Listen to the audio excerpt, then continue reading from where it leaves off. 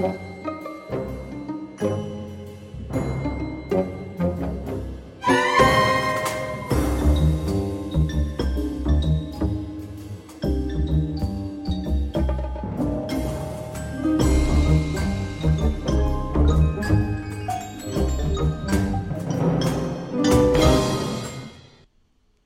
evening and welcome to Steadfast. I am so glad to be here with you tonight as we once again dig into the Proverbs in our series Proverbially Speaking.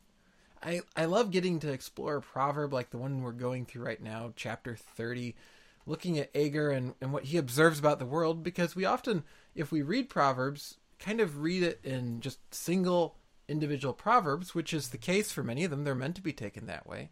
But then we approach a larger set like this one, and we miss out on how it's so interconnected.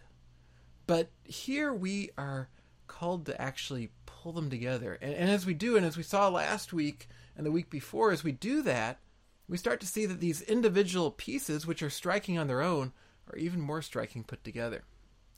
Tonight, Agur is going to challenge us to reflect on God's wisdom. And as we do, to see how sin often corrupts it, and how God offers us a way back into the wonder.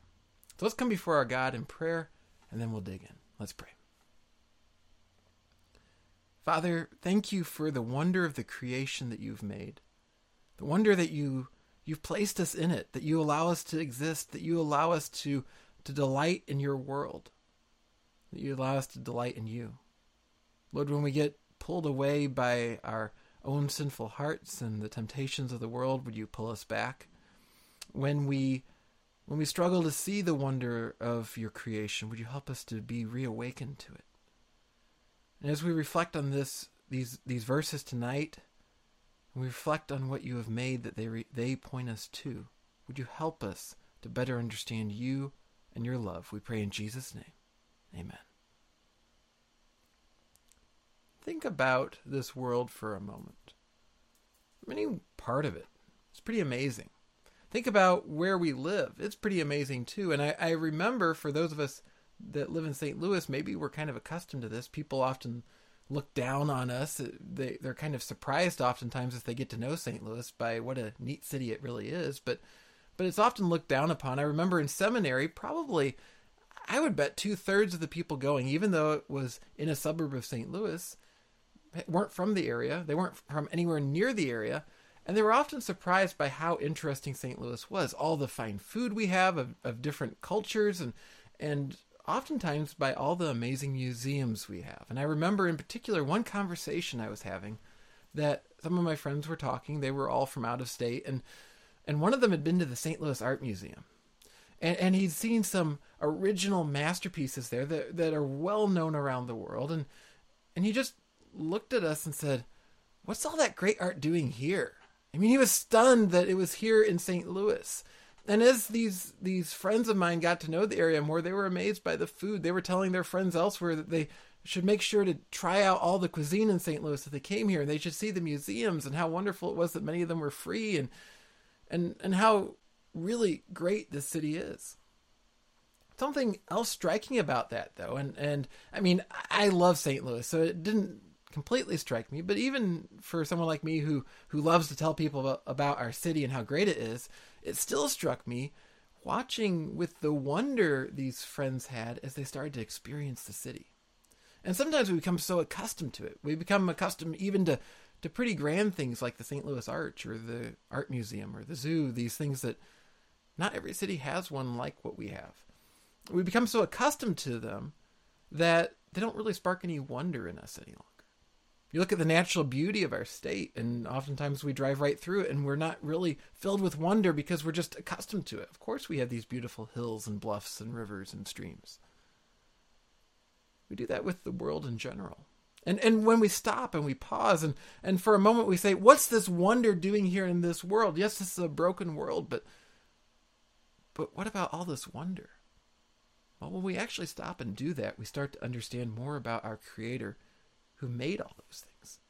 We lose the wonder, but we're called to at least in our own heads, and to use Scripture to have that conversation like I was having with my friends, where we stop and say, what's that doing here?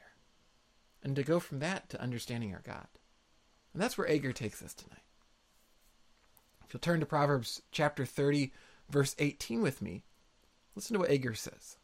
He says, 3 things are too wonderful for me, 4 I do not understand. The way of an eagle in the sky, the way of a serpent on a rock, the way of a ship on the high seas, and the way of a man with a virgin. It's an interesting list, and there's several of them that we're going to be looking at over the next few weeks.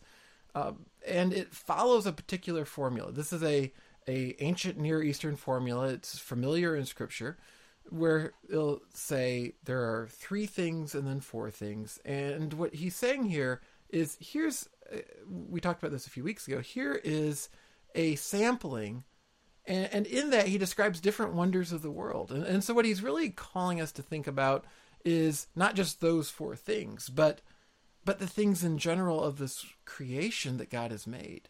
To take wonder in the created order of God's world.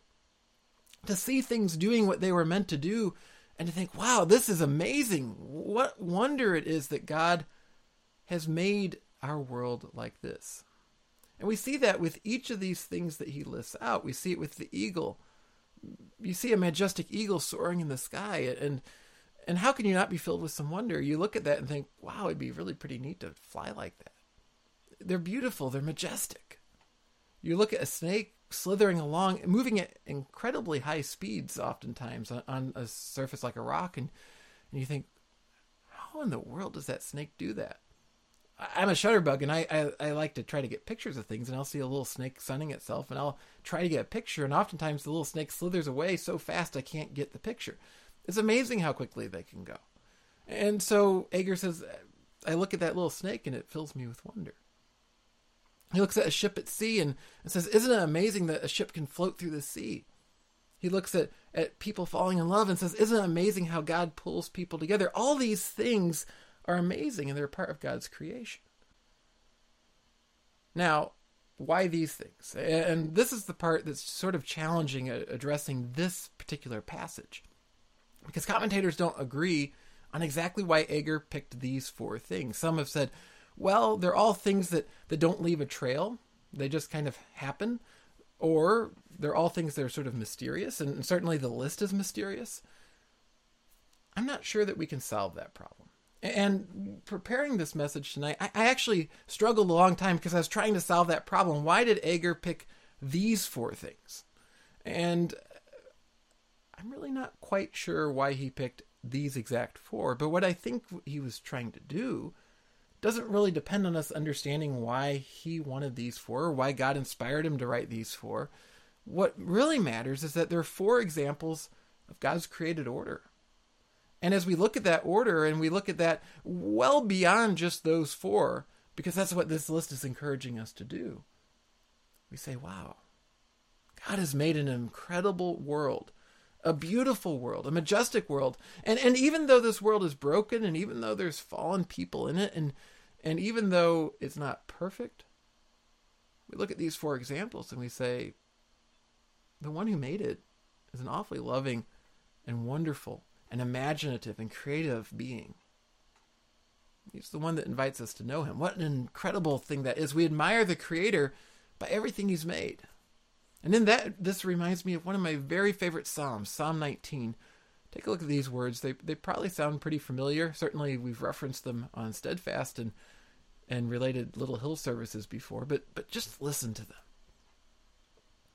The heavens declare the glory of God, and the sky above proclaims his handiwork. Day to day pours out speech. Night to night reveals knowledge. There is no speech, nor are there words whose voice is not heard. Their voice goes out through all the earth, and their words to the ends of the world. In them he has set a tent for the sun, which comes out like a bridegroom leaving his chamber, and like a strong man runs its course with joy. Its rising is from the ends of the heavens, and its circuit to the ends of the end of them, and there is nothing hidden from its heat.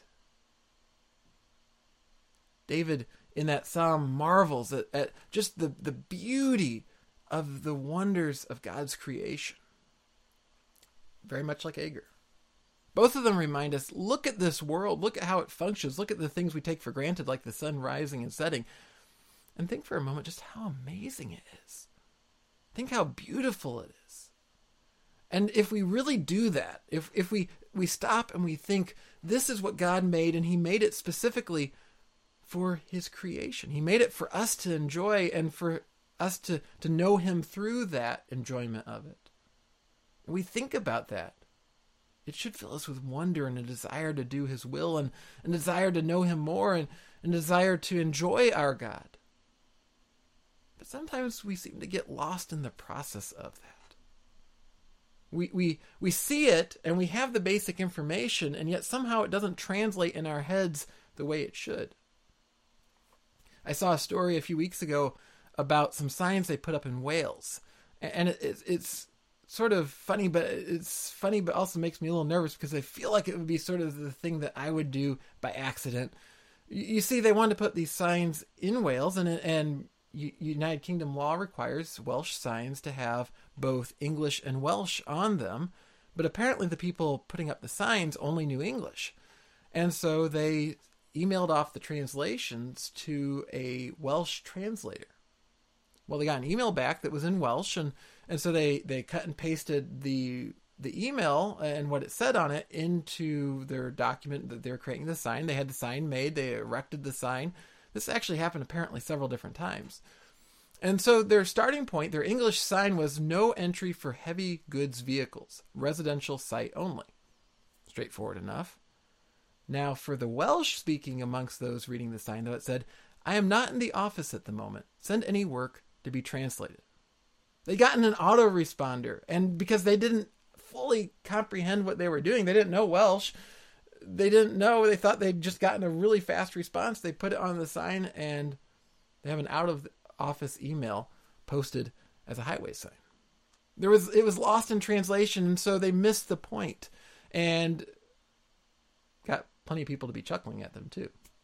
Well, sometimes, though, it's not a particularly funny thing, because we look at the wonder of creation, we miss the point of who the Creator is, and we take that good that he gives us and distort it. We see that as we go on in what appears to be an almost separate proverb in verse 20. Take a look at it. It says, "This is the way of an adulteress. She eats and wipes her mouth and says, I have done no wrong." What does that have to do with the previous proverb? Some people have argued, well, it's just a separate proverb. It's just floating there. But when we look at this overall picture of what we have from Agur, as I've mentioned over our series, these are interconnected pieces. He's developing an overall view of the world and of creation. And here we shouldn't miss that he begins that statement with the very same sort of phrasing that he used in the previous two verses. He says, "This is the way." And if you look back at the way he talks about 18 and 19, he talks about those four wonders. Each one is the way of the eagle, the way of the serpent, the way of the ship, and the way of a man. And so when we read the way of an adulteress, it's meant to actually connect to that. And it's no coincidence that he talks about the man and the woman and then goes into the adulteress. He's saying here's a perversion of what it's talking about as a wonder. And so what I think he's really doing, and I think that ties in if we understand those first four as an example of all of creation, is that it's very easy to take those good things and pervert them, and to use them in a way that draws us away from God. And the problem really centers on here, in verse 20, someone who isn't having any wonder at the Creator. She's not looking at what God has done for her. She's not looking at the wonder of God's gifts. She's looking at what she can do to please herself in the moment and then move on.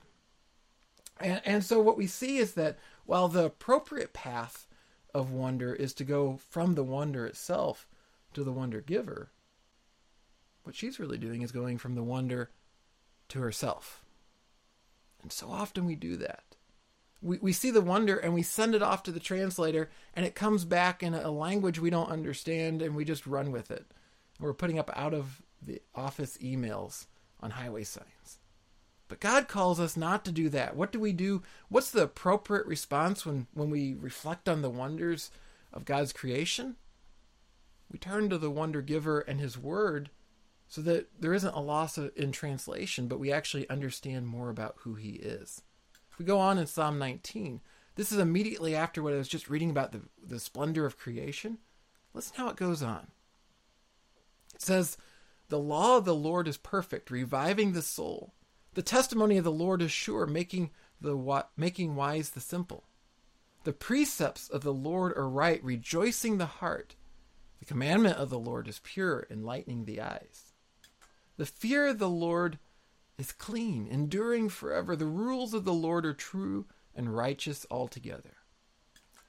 More to be desired are they than gold, even much fine gold, sweeter also than honey and drippings of the honeycomb. Moreover, by them is your servant warned, in keeping them there is great reward." Psalm 19 looks first at the creation and says, wow, look at this creator and what he has made. Then it says, turn to his word. See what he's actually called us to be and to do, and follow that. It doesn't leave us in the creation, and I believe Ager's structure here in Proverbs is doing something very similar in a very picturesque way, saying that so often we move from the wonder to a perversion of it, rather than paying attention to what is pleasing and good and wise and true from our God. And in that, in the moment, it can seem very good, but it's ultimately corrosive. It's sort of like, and no offense to any of you that like it, but I struggle with sugar substitutes. I like sugar, and I like sugar in things, but I've tried the different sugar substitutes over the years, and they always bother me. Now, some of them just don't taste right. You think back to, and it's become much less available, but aspartame or NutraSweet as it was called, and the sodas always had that awful aftertaste afterwards when they had it in them. And then there are newer ones like Splenda, and maybe it's purely in my head, but knowing that they've actually attached a chlorine molecule to the sugar molecule to make it so that it's supposed to be healthier, I'm always absolutely positive my throat was burning by the time I've finished drinking something with it in it. And so it goes with the different ones. There's always something that bothers me, but it's not completely crazy either. For example, we know that many of the sugar substitutes over the years actually have long-term health effects that are terrible. And that seems to be true of aspartame. It seems to be true of saccharin, some of those others that have been used over the years. And so in the moment, maybe it allows for enjoyment. It tastes sweet, and we're craving something sweet. But we realize that in the end, we'd probably be better off with just plain old sugar.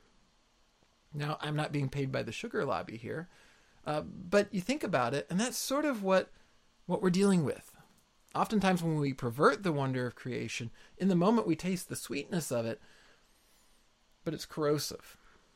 God calls us instead to go from the wonder and that craving for that wonder, to embrace it as he actually made it, and to enjoy it as he actually made it. And that way it's not eating away at us, but actually we're being filled more with that wonder and a knowledge of the one who made it. How do we avoid falling into wonder substitutes? Well, we do that by reading God's word. We do that by seeing how God intended us to experience that word. So that as we experience the wonder of creation, we're experiencing it in a way that's healthy and good for us. That allows us to use those things to understand God more, rather than using them simply to momentarily make ourselves happy and then find ourselves actually more broken. It's so amazing when we actually get to experience God's wonder as he intends. But I think if we look in our own hearts, if we look in our own lives, we realize that the idea of perverting God's wonders, of misusing them, isn't something that's just in the abstract. It's something that each of us experience. Each of us has places we struggle with sin, and in those places, we take those wonders of God's creation and we misuse them. It's not something that some people do. It's something that every person on this earth, other than the one perfect person, Jesus, has done and will do. So then what do we do? What do we do when we realize we've been loading up on sugar substitutes and our throat's burning and we're suffering long-term health effects and we're just miserable? What do we do then? We turn to our God. If we continue on in Psalm 19, Thomas says, "Who can discern his errors? Declare me innocent from hidden faults. Keep back your servant also from presumptuous sins. Let them not have dominion over me. Then I shall be blameless and innocent of great transgression.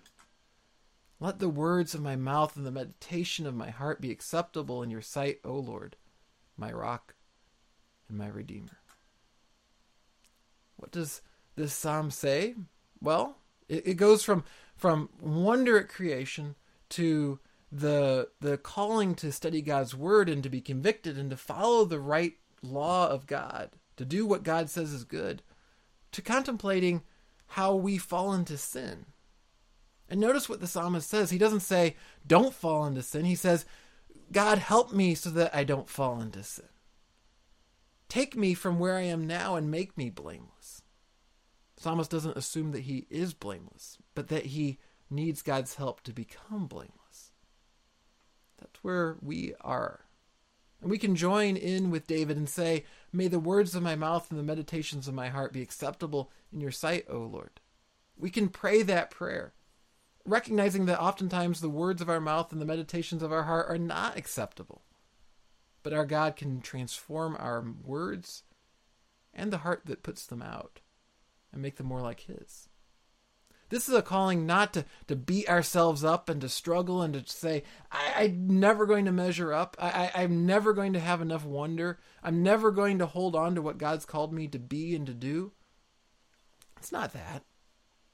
It's a calling instead to look at that wonder, to turn to the wonder that God has given us his word. And then turn to our God and say, God, I often misuse the wonders of your creation. I often misuse the wonder of your word. And I need you to transform me. Really, if you think about it, if we look at this as a picture of who God is, and indeed our world is, and the goodness of it is a picture of our God, it reminds us that he's a good and loving Heavenly Father, someone who wants us to come to him, who wants us to actually say to him, I want to wonder in you, God. And whatever you're struggling with tonight, wherever you are that you're feeling uncertain, wherever you are that you look in your own life and you see the imperfection and you say, I can't even wonder properly anymore. It's a calling to turn to him and pray that same prayer. May the words of my mouth and the meditations of my heart be acceptable. Not because I'm acceptable in my own strength, Lord, but because you can bring that about in my life. It's a call to rest. It's a call to rest in the wonder, ultimately, not just of this creation, or even of God's word, but the greatest promise we find in there, which is God's forgiveness and restoration through Jesus. When we turn to him and we wonder at the cross, he restores us. Then he gives us fresh eyes to wonder at the rest of what he has made. Would you pray with me, please?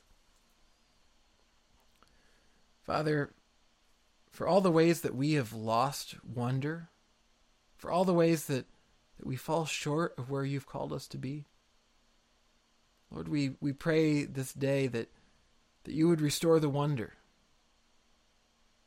Most of all, that you would restore the wonder in the power of your grace. That the place we'd find the most wonder is at the foot of the cross.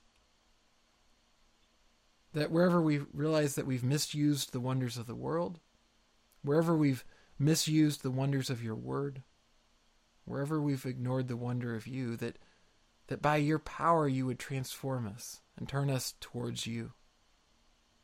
That you would give us the confidence to lay our burdens down before you, knowing that you are the good and wonderful God who made every wonder. And at the height of that wonder is your love that you give to us. We pray in the precious name of our Savior Jesus. Amen. I hope this was an encouragement to you tonight. Because as you look at maybe the wonders of the night sky tonight, and you hear the symphonies of the frogs and the crickets and everything else in God's creation, as you go out tomorrow and you see the wonders of this world, remember that each of them testifies to the God who loves you. And maybe there's someone that you know who needs to hear that God loves him or her. And you may not even realize they're struggling right now. So would you consider sharing this video? Share it on your Facebook or your Twitter. You can mention it on Instagram. You could send it via email. Call someone up and invite them over and watch it with them. Ask them, let's dig into God's word together. Because all of us at times are going to struggle with this, and we can help each other to better understand God's word as we study it together. Also, if you've appreciated this video, please give it a like. It does help social media networks to know to share it with other people. I certainly do appreciate that. Next week, we're going to pick back up at 7 p.m. on Monday with this series looking at 4 more things, and these are unsettling things. We looked at wonder this week. We look at things that unsettle us next week. Hope you'll join me for that. Also, on Sunday, we begin a brand new series for our in-person worship services entitled Hey God, It's Dark Here. In that series, we're going to be exploring the minor prophet Habakkuk, and maybe you're thinking, who is Habakkuk? And I can't even really say Habakkuk, and why would I want to study that book? Well, I hope you'll come, because as we go through the series, we're going to be looking at a prophet who actually comes before God and basically says, hey God, it's dark here. Why are things bad? Have you abandoned us? And in that, we'll be taken into a journey of not only God's judgment, and there was that there, but also God's grace and his steadfast love. I know it will be encouraging to you. So I hope you'll join us at 5:30 p.m. We're in person at 335 Drosty Road. We'd love to see you there. Or if you can't be there in person, or you're not feeling well, or for any other reason are hindered from being there in person, please do join us online. We would love to have you there, and we have a wonderful and welcoming online community that would love to share in that experience with you as well. So please do join us on Sunday nights for that. Also, we have our Psalms readings, which help us to reflect on our wonderful God. This week, we're going through Psalms 73, 74, and 75. Jim gave a really helpful devotional on Saturday that you can go back and play, guiding us through these 3 Psalms. And then I really hope that today and throughout the week, you'll stop by grow.faithtree.com, where you can leave a comment on the post for this week's readings and maybe share one of the verses in the Psalm that really means something to you, or share an insight or a question that you have, and we as a community can join together in discussion as we go through God's Word together. And that is truly a wonder.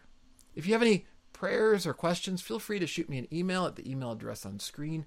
I love to hear from you. Or leave a comment in the comments below. It's always fun when we can discuss things together. Can't wait to join you again next week and hopefully see you on Sunday night. I hope you have a wonderful and blessed week in the meantime.